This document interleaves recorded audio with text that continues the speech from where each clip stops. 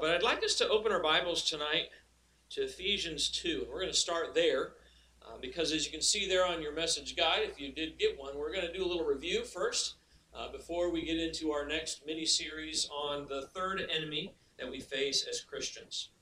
And of course, in Ephesians 2, we actually have all three of those spiritual enemies listed for us or described for us in one way or fashion. And of course, those enemies, as we've already looked at, are the world, the flesh, and the devil. Again, the world, the flesh, and the devil. In Ephesians chapter 2, we find the Apostle Paul saying that you hath he quickened, who are dead in trespasses and sins, wherein in time past you walked according to the course of this world. It's one of our enemies. According to the prince of the power of the air, that's another one of our enemies that we were introduced to last Sunday.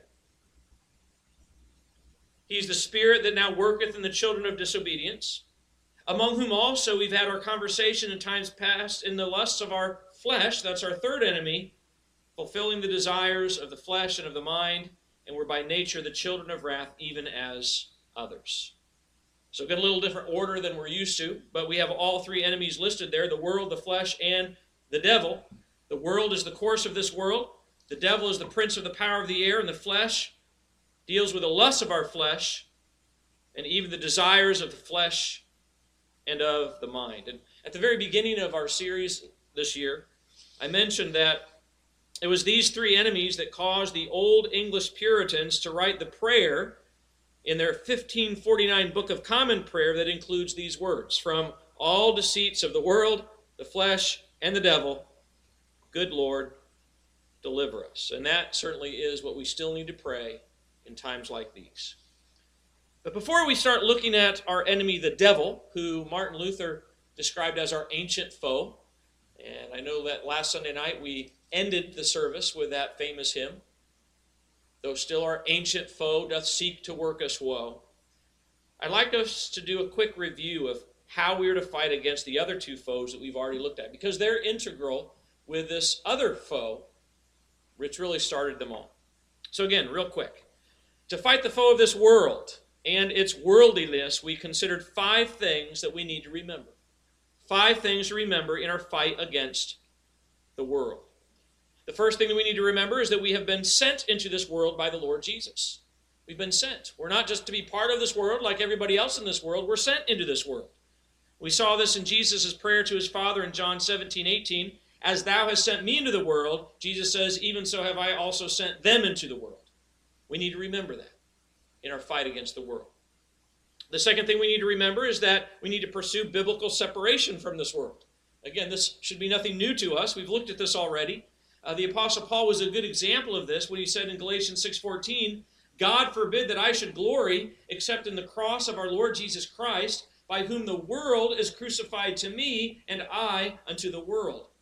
In other words, there's a mutual crucifixion going on between Christians and the world and Christians, which ought to show that there's a distinction between us and the world, a difference between us and the world, a separation between us and the world. And we need to remember that in our fight against the world. The third thing we need to remember is that we are strangers and pilgrims in this world. If you remember back in Genesis, Abraham described himself as a stranger and as a sojourner. And sometimes we live as if this is all there is, that this life is all there is, that this country is all there is, that our citizenship is here in this world. But that's not how Abraham lived. And if we're the children of Abraham, because we have the faith of Abraham, we too are strangers and pilgrims and sojourners in this world. And we need to remember that in our fight against this world. The fourth thing that we need to remember is that we are meant to be spectacles unto the world. Yes, as Christians, spectacles. This is how the Apostle Paul described himself and the other apostles back in 1 Corinthians 4:9 when he says, we are made a spectacle or a kind of theater unto the world and angels and to men. And so we are to show forth to this world a different kind of theater. We're to show to the world Christ.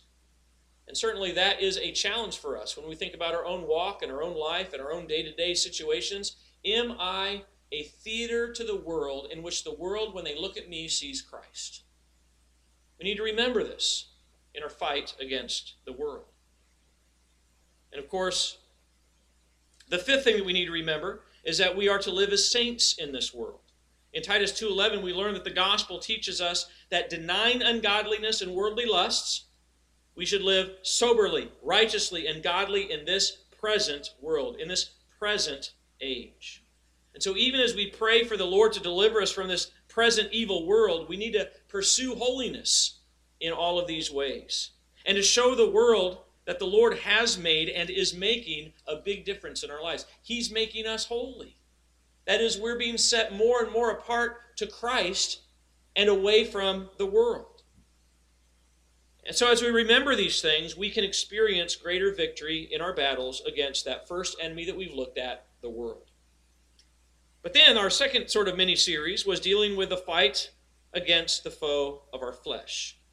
And to fight against the foe of our flesh, we looked at 6 weapons. 6 weapons in our spiritual arsenal that are at disposal as we depend on the Lord and dwell with His Holy Spirit in a day-by-day basis. If you remember, the first weapon is the weapon of denial. Now, this doesn't mean that you are in denial, but rather you deny the desires of your flesh more and more. Those, not the ones that you can't honor God through, but the ones that are of your fallen flesh that want to draw you away from God's plan for your body and for your life. And that's why Paul says in Romans 13:14, to make not provision for the flesh to fulfill the lusts thereof. That is, you don't put yourself in situations or place things in front of you that you know will tempt you when you're dealing with a situation that you're struggling with the desires and the lusts of your flesh. You don't make provision for it. That's just one of the weapons of our warfare in fighting against the flesh. But again, we don't do it in our own strength. We must depend on the Lord, dwell with the Spirit, just like we saw this morning. We need the Lord as we use this weapon in our warfare. The second weapon is the weapon of detesting our flesh with a holy hate. That doesn't mean that we hate ourselves, but we hate the fallen nature that we still possess in this world. Hating even the very garments spotted by the flesh. Knowing that there are things that our flesh contaminate or that contribute to our flesh that we need to detest, despise, and get rid of. The third weapon is the weapon of discarding that old flesh. Again, the picture that we find in the New Testament is putting off the old man and then putting on the new man. Just like you would get dressed in the morning. You put off the old garments and you put on the new garments. And the old garments is the old flesh, and the new garment is the Lord Jesus Christ. And so you put on the Lord Jesus Christ so that you will not fulfill the lusts of the flesh. The fourth weapon is the weapon of decontamination, of decontaminating our flesh like we're told to do in 2 Corinthians 7:1, and use all the means that God has given to us to cleanse ourselves from all the filthiness of the flesh and spirit, perfecting holiness in the fear of God. In other words, when we recognize that we are contaminated because of our sinful desires and our sinful flesh, we use what God has provided to us to cleanse ourselves. That is prayer, asking God's forgiveness, right? The ordinances that God has given to us. They're a means for us to grow in purity and to grow in holiness as we remember what Jesus Christ did for us when we take the Lord's Supper. There are various means that God has given to us to cleanse ourselves in using this weapon of decontamination of our flesh. The fifth weapon is the weapon of destruction. The term for it in Romans 8 is mortification. That is to literally kill off those fallen members of our flesh. Again, we're not talking about our physical members, but rather our fallen spiritual members because of what we find in Romans 8:13. Paul says, if you live after the flesh, you will die. But if through the Spirit you mortify, you kill off those fallen, sinful deeds of the body, you shall live. I think Jesus put it very clearly that when we struggle against our flesh, sometimes there needs to be some drastic action. You know, he says if you're eye offends you, to pluck it out. If your hand offends you, to cut it off. And certainly he's not talking about your physical members, but he's talking about taking drastic action when you're faced with these destructive forces of the flesh. And then the sixth weapon, which we considered a couple weeks ago, is the weapon simply of just disposal, which is putting yourself at the disposal of God. We need to learn to dispose and to yield our flesh to God completely and wholeheartedly. And certainly a good way for that is just what we say. Search me, O God. What a precious song that is. Search me, O God. And as you search me, help me to take whatever I have, whatever I am, and surrender it and submit it completely to you. Put myself and even my own fallen flesh at your disposal, Lord, to yield to him. These are the ways that we can experience even more victory in our battles against our own fallen flesh. Again, never apart from depending on the Lord and dwelling with his Spirit. Well, the reason why the world and the flesh are such great enemies to our souls is because they remain under the power of this third enemy, which is the devil himself. And even though over the course of the next few months we will be looking at and learning more about the devil in various ways, it's probably good for us to see how the devil first became our enemy all the way back at the beginning in the Garden of Eden. So I'm going to ask you to open your Bibles with me, if you're not already there, to Genesis chapter 3. Genesis chapter 3, where we have a real historical account of our earliest parents meeting with the devil for the first time in the form of a serpent. And our text will be Genesis 3, verses 1 through 6, where we have these inspired words from God. Genesis 3, verse 1, where we're told, "Now the serpent was more subtle than any beast of the field which the Lord God had made. And he said unto the woman, Yea, hath God said, Ye shall not eat of every tree of the garden? And the woman said unto the serpent, We may eat of the fruit of the trees of the garden, but of the fruit of the tree which is in the midst of the garden, God hath said, Ye shall not eat of it, neither shall ye touch it, lest ye die. And the serpent said unto the woman, Ye shall not surely die, for God doth know that in the day ye eat thereof, then your eyes shall be opened, and ye shall be as gods, knowing good and evil. And when the woman saw that the tree was good for food, and that it was pleasant to the eyes, and a tree to be desired to make one wise, she took of the fruit thereof, and did eat, and gave also unto her husband with her, and he did eat. And that is when the world and the flesh became our enemy along with the devil. Now, even though this may be a familiar story to most of us, there are a lot of people in this world who've never heard this story. And yet, this provides the answer to so many questions that have been asked since the very beginning of time. And that is, how is there evil in this world? When you think about what just took place in Israel just over the last 24 hours, it's causing people to think, how is there such evil in this world? This is the answer. It's because the world and the flesh and the evil that comes from the fallenness in this world came from the devil tempting man in the garden at this time. But not only does this provide the answer as to why the world and the flesh have become such enemies to this world, it also provides the answer as to why the world and the flesh have become such great enemies to us as God's people. It's because the devil came to Eve in the garden to deceive her and to tempt her to sin against God. Now in 2 Corinthians chapter 2, verse 11, Paul says this. He says this about believers in the church. He says, we are not ignorant of his, that is the devil's devices. We are not ignorant of his devices, which are simply his thoughts and his ways of doing things. Just like when you go to Best Buy or Micro Center, there's a new Micro Center. If you need a new computer or anything like that, you can go to these places to get your devices, right? computers and printers and phones and all of these things. And those devices we use as tools in our lives to make things easier. There are tools that the devil uses in order to deceive and to tempt God's people, just like he did back here in the Garden of Eden.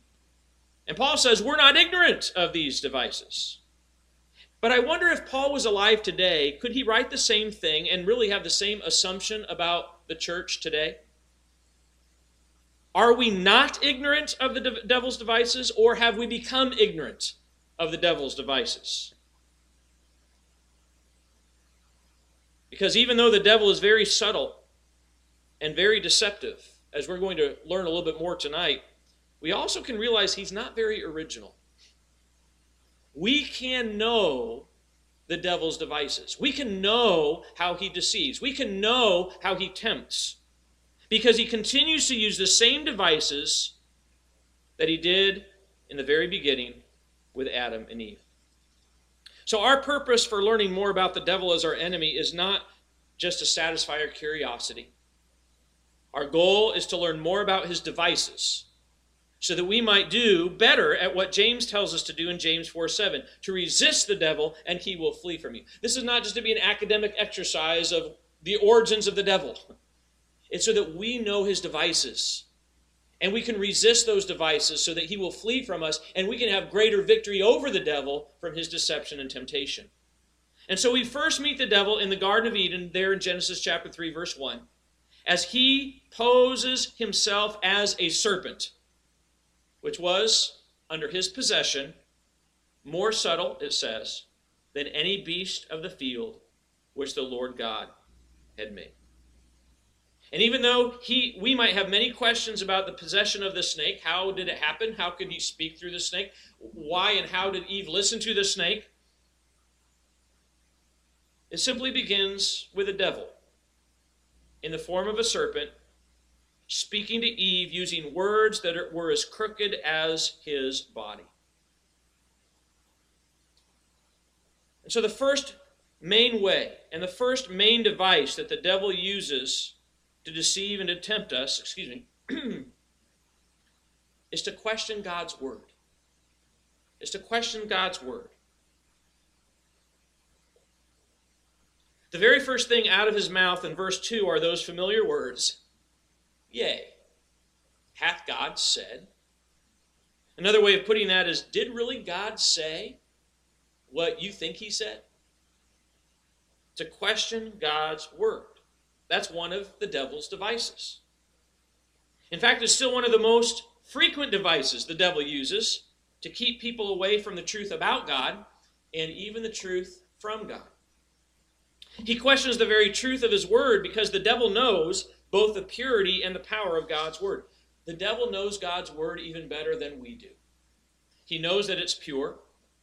He knows that what Jesus said in John 17:17 is true. Thy word is truth. He even knows that God's words are powerful words, like Paul says in Hebrews 4:12, that the word of God is quick and powerful and sharper than any two-edged sword. And since the devil knows this about God's word, he wants to keep us away from the power and purity of God's word. And so he causes us to question it. He tries to get us to question it. And do you realize that the devil knows that you know these same truths about God's word? And so he keeps on using this device to get even God's people to question his word. Hath God said? Did he really say what we think he said? To cause us to doubt his word and to keep us from its purity and from its power. That is one of the devil's devices, to question God's word. But another way, a second way that the devil uses to deceive and to tempt us is to question, again, God's will. God's will. This is what he does also there in verse 2 when he continues to ask Eve, again, hath God said, questioning God's word, but then to question God's will he asks, that ye shall not eat of every tree of the garden? Another way of putting that is, did God really tell you that you may not eat from every tree? Now, obviously, we know that that's not what God said at all.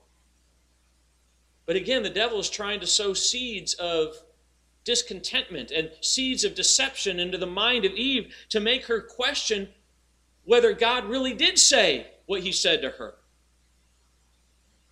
But of course, we know that when God did speak to Adam and God did speak to Eve and even put Adam and Eve into the garden back in chapter 2, verse 15, he put them in the garden to dress it and to keep it. Again, it was a garden full of trees and fruit-bearing trees at that. And now the devil wants them to think, and especially Eve to think, that God is keeping her from enjoying the fruits of their labor.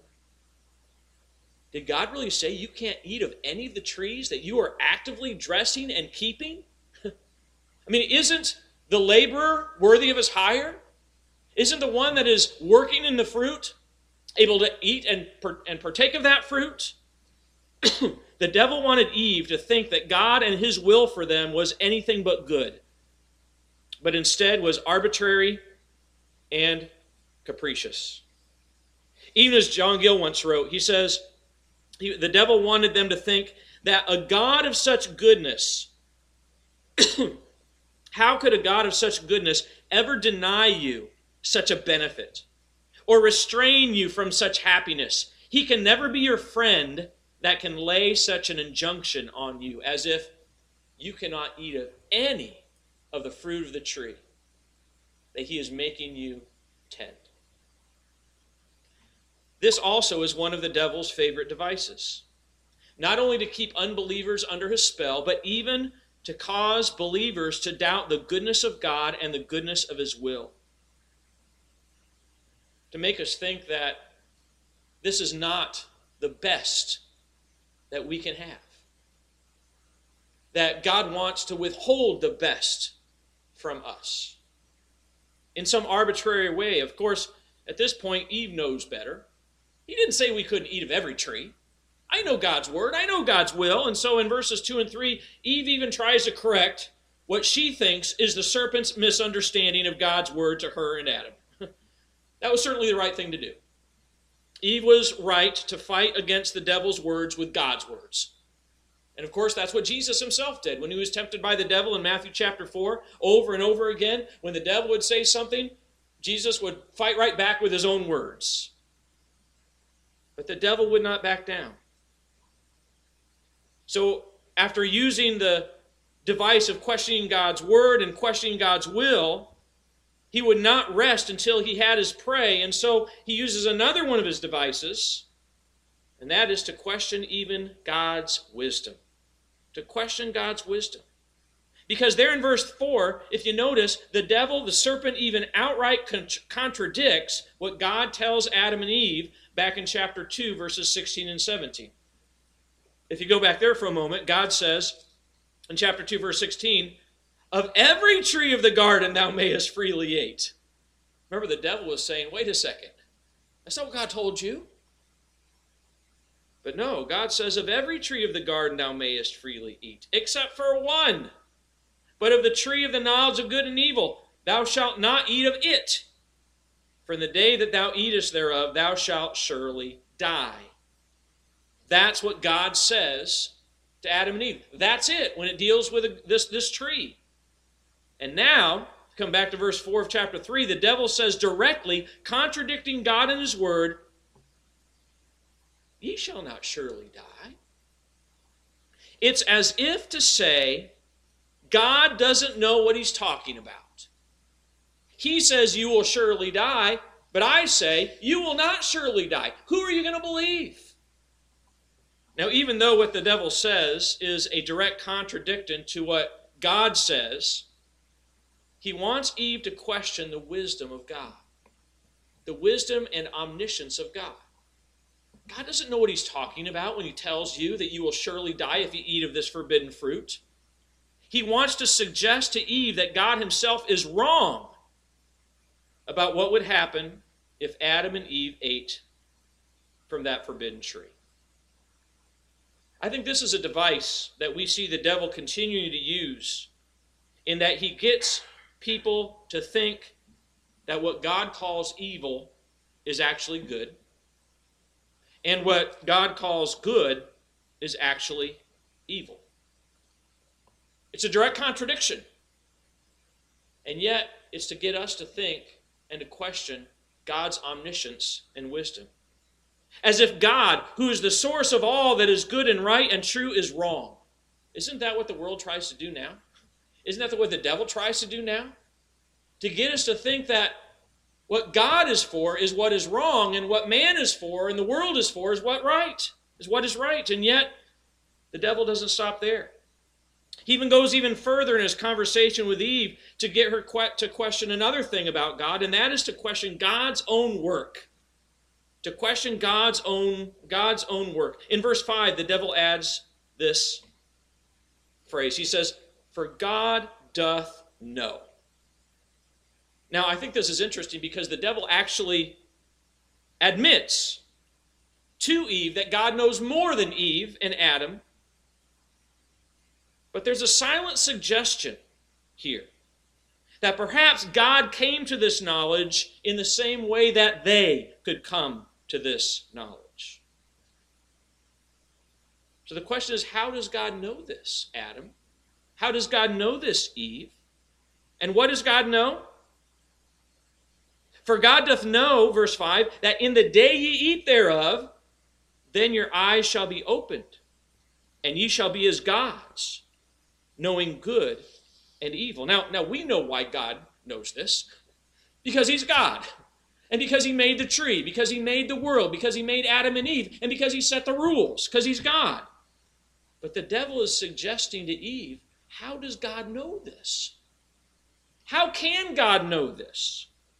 Perhaps he once was as they are now. In fact, in the Mormon religion, this is one of the doctrines that they hold to.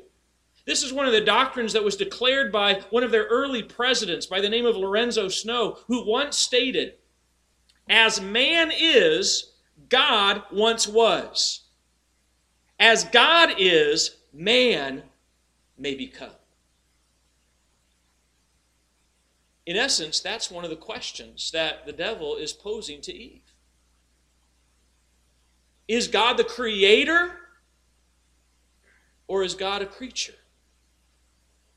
And if God is a creature, then perhaps he came to this knowledge that he's trying to prevent you from knowing by doing this himself. Again, this is one of the devil's great devices. To bring God down to the level of his creation as if he were no God at all. And don't we see this also in churches? Where we bring God from his exalted position in his heavenly throne to bring him down to our level. To make him just another creature, like us. As if he only became God by means of the very tree that he was trying to keep from Adam and Eve. And so from the devil's perspective, trying to convince Eve, God was selfishly holding back from her and holding back from her husband what he wanted to hold on to all by himself and all for himself. This knowledge of good and evil that the devil says makes him God.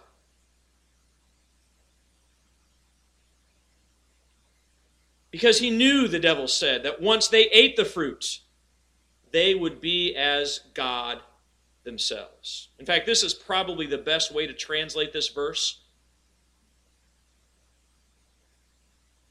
He actually uses the same word for God here as he did in the very first part of this verse. When the devil says, "For God, Elohim, doth know that in the day you eat thereof, then your eyes shall be opened, and you shall be as, not gods, but as God." Elohim, same word. So the devil says, God knows that the day you eat thereof, you will be as God. And the devil wants Eve to think that this is the real reason why God was holding that tree and that fruit back from her. Because he knew that she would be like him. And so it wasn't out of care for them, but out of care for him. Even out of jealousy and insecurity. And so the serpent questions the very nature of God as creator. And once again, isn't this what the devil still does using these devices to cause us to question the very work of God in getting people to think that there is no other God but themselves, to worship the creature over the Creator, including themselves. But then after the devil plants the seeds of doubt and deception into the mind of Eve, guess what happens? The same thing that happens to us. Her own thoughts take over. And now her thoughts lead her to another question, and that is to question God's own worth, to question God's value, and to question God's worth, and the true value over the fruit of the tree that was standing before her. We're then told these familiar words in verse 6. When the woman saw that the tree was good for food, and that it was pleasant to the eyes, and a tree to be desired to make one wise, she took of the fruit thereof and did eat, and gave also unto her husband with her, and he did eat. Now when Eve saw this tree and saw its fruit, as we're told there in verse 6, it doesn't mean that she just glanced at them. It means that she gazed at them. She was inspecting them. Just like a fruit inspector, right? Just like you at the grocery store would take an apple or take an orange, and you're taking your hand, you're going to look at it, you're going to look for bruises and things that might taint it, make it not taste so sweet or so good. And so here she is. She's inspecting the tree, inspecting the fruit more closely and with greater scrutiny as she molds the serpent's words in her mind. Now we need to remember that there was another tree right there in the middle of the garden besides the tree of the knowledge of good and evil, which was also in the middle of the garden. Which one was that? The tree of life. But she takes her eyes off of that tree, the tree that was good, and she puts it and fixes them on what was highlighted by the devil instead of God. And so what does she determine as she's looking at the tree and as she's looking at the fruit and she sees it with her eyes? She determines, first of all, that the tree was good for food. Now, it's interesting because back in chapter 2, verse 9, this is what was said about all the other trees in the garden. Chapter 2, verse 9, we're told that out of the ground made the Lord God to grow every tree that is pleasant to the sight and what? Good for food. It was good for food. And so now, upon closer examination of this forbidden tree that had this forbidden fruit, she realizes that this tree looks the same as every other tree God had made. It's just as much good for food as the others, with no difference and no distinction. As if God's specific and explicit commandment to not eat of that tree made no difference at all.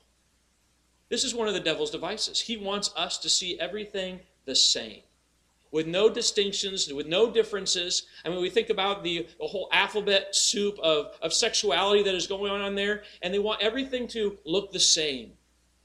As if God's word does not distinguish between right and wrong, between truth and error. This is what makes the greatest difference, the word. But again, this is what the devil wants us to see. Everything is the same, and completely ignore the fact that it is God's words and God's commands that do make the difference between what is holy and common and profane. God's word is what gives us the distinction between what is right and what is wrong in this world. So even though, yes, the fruit of this tree of the knowledge of good and evil was truly food, it was fruit, it was food, it was not good for food, because God said so. What else did Eve conclude about the tree and its fruit? Verse 6, that it was pleasant to the eyes. That is, it was pleasing, it was desirable. And not just to her natural eyes, but even to her spiritual eyes and innermost desires. This too is similar to what was said about all of the other trees that God made back in chapter 2, verse 9. Not only were they all good for food, but they were all pleasant to the sight. It's a similar, but a little different. But in verse 9 of chapter 2, it meant that they were delightful in their appearance in an objective way. That is, they were beautiful and pleasant according to God's own standards of beauty and glory. He made them pleasant to the eyes. But now, Eve is convinced that this forbidden fruit is more pleasant to her eyes in a subjective way. That is, they were able to satisfy her own personal standards of beauty and taste other than God's. And again, that's something else that the devil tries to do. He tries to get us to experience discontentment with the things that God gives us that are full of beauty and goodness because he made them that way. And the devil wants us to think about our definition of beauty and glory instead of God's. And to try to get us to crave and to thirst for those things that appeal to our own understanding of goodness. That really is the lust of the flesh, isn't it? The desires of our own hearts. But you know, there was something in the devil's words that stirred up an unholy desire in this woman's pure and innocent heart. And we can't fully understand this or explain it, but we know that somehow it did. Because it caused her to want something other than what God had provided for her. And that was where the temptation was. But then as Eve continues to look on and contemplate the usefulness of this forbidden tree and fruit, she also sees there in verse 6 that it was a tree to be desired to make one wise. And she wanted to become wise as God. She came to believe that by eating the fruit of this tree, she would get what God had kept from her. She wanted to be as wise as God, and even though she and Adam would experience the knowledge of good and evil, they would, any wisdom they gained would be to their shame and disgrace, and to ours. These two are devices of the devil after he plants the seeds of doubt and deception in our minds about God's word, about God's will, about God's wisdom, about God's work, and even about God's worth. Because when we determine in our own hearts that there's something more valuable and desirable than God, this is how it will always go. The last part of verse 6. She, Eve, took of the fruit thereof, and did eat, and gave also unto her husband with her, and he did eat. More than likely, after she contemplated this fruit and contemplated this tree, the idea of taking the fruit is not just going over, plucking it, caressing it with her hands, looking at it, and then slowly eating it. It was a greedy taking, seizing, sticking it to her mouth and biting it to satisfy her greedy, lustful desire for that fruit that she'd been thinking about and thinking about and thinking about. And as soon as she did that, that temptation turned to sin. She reaches out her hand, takes the fruit, forsaking God and all his goodness to her, and eats. But then, what does she else do with that hand? She reaches it back out, we're told, to Adam. And with that partially eaten fruit still in her hand, we're told he did eat as well. And from this moment forward, the devil gives birth to our other two enemies, the fallen world and our fallen flesh, because of the sin committed by Adam and Eve. What we just read here in chapter 3, verses 1 through 6, is what our enemy, the devil, does best, and what our enemy, the devil, loves most. He likes to use all the devices and all the deceit he can in order to tempt us and bring us to the point of deliberate disobedience and sin against God. That's what he loves best. And that's what he loves most. And so this is where and how it all began. And we need to pray as we go through this series again that the Lord will help us to not be ignorant of these devices of our ancient foe. Let's close in prayer. Father, we thank you again for the fact that we don't have to be ignorant of the devil and his devices, because we have revealed to us all that they are in Scripture. And so, Father, I pray that as we think through the very beginnings of this enmity between the devil and man, through our earliest parents, Adam and Eve, that we will already see some of those basic devices that he uses to deceive and to tempt us to sin. When he causes us to question your word and your will and your wisdom and your work and even just your value and your worth to us, as if there's something better out there than you for us. So, Father, I pray that you'll help us to not be ignorant of these devices, And then, Lord, to resist the devil, knowing that by your grace, through your strength, through your omnipotent power, he will flee from us, so that we might have even greater victory over the world and the flesh and the devil. We ask all these things in Jesus' name. Amen.